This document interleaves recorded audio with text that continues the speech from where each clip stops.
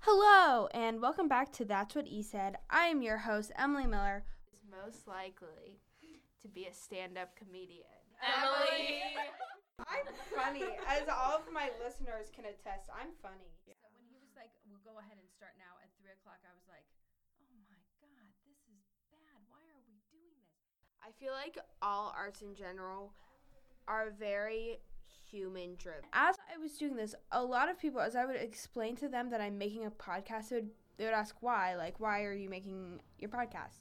Thought it was quote-unquote the project. Yeah. Because the project. I don't know, I just thought it was really Early 1900s European go-kart.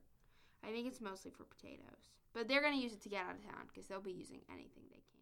Hi, my name is Mitchell Goki, and I'm a proud musical theater lover. Hello, my name is Quinn Bennett, and I'm not as proud as he is, but I am also a musical theater lover. Talk about a show that from beginning to end, you don't care how long it is, you want to keep listening to it. That show is about 3 hours long. Ooh. I've listened to it all the way through, at least in double digits. Thank you guys so much. We'll see you next time.